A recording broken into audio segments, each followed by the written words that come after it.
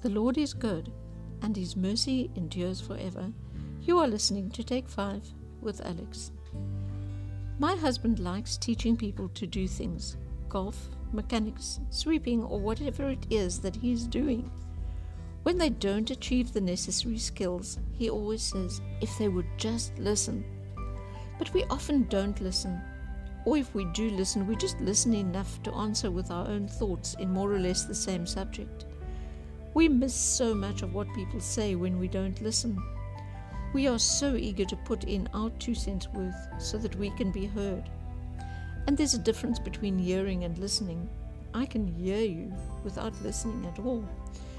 Matthew 11 verse 15. He who has ears to hear, let him hear. This is what Jesus said. We have to open our ears and listen. I have encountered so many people who ask a question but never wait to hear the answer.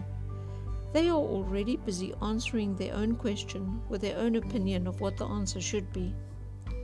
John 8 verse 42 to 47. Jesus said to them, if God were your Father, you would love me, for I proceeded forth and came from God. Nor have I come of myself, but He sent me. Why do you not understand my speech? Because you are not able to listen to my word. You are of your father the devil, and the desires of your father you want to do.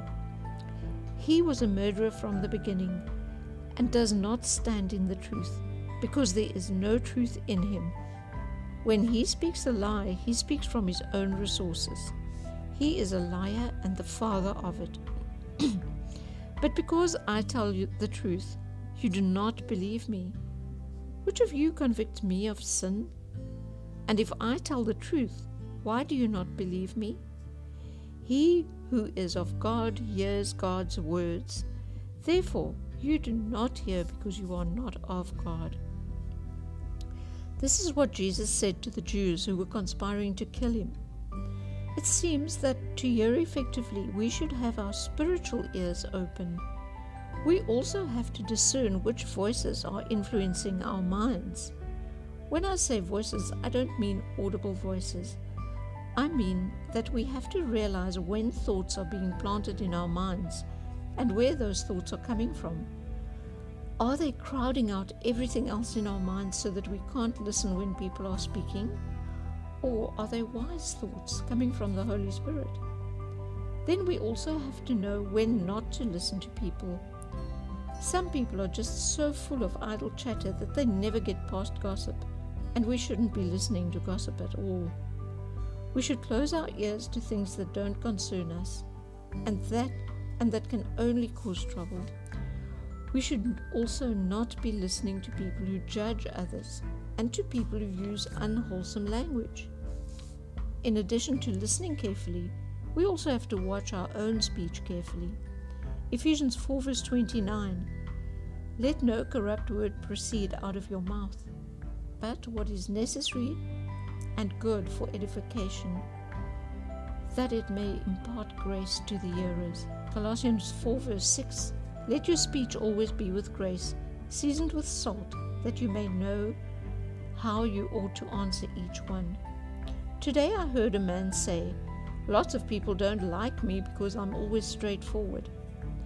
We must not cross the line between being open and honest and being downright rude.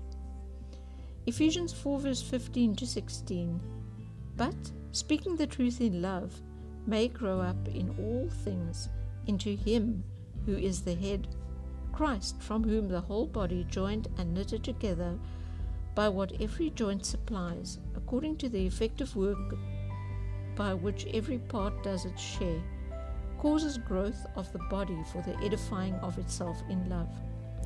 Here it clearly says to speak the truth in love, not to rudely shove words in people's faces. We should also note that it says to speak the truth, not sugarcoat the truth to avoid confrontation. There's often a fine line between the truth and a lie. It is not easy, and I know I often fall short on the listening side and on the speaking side. When it gets hard, we must remember Lamentations 3 verse 22 to 24. Through the Lord's mercies we are not consumed, because his compassions fail not. They are new every morning. Great is your faithfulness. The Lord is my portion, says my soul. Therefore I hope in him.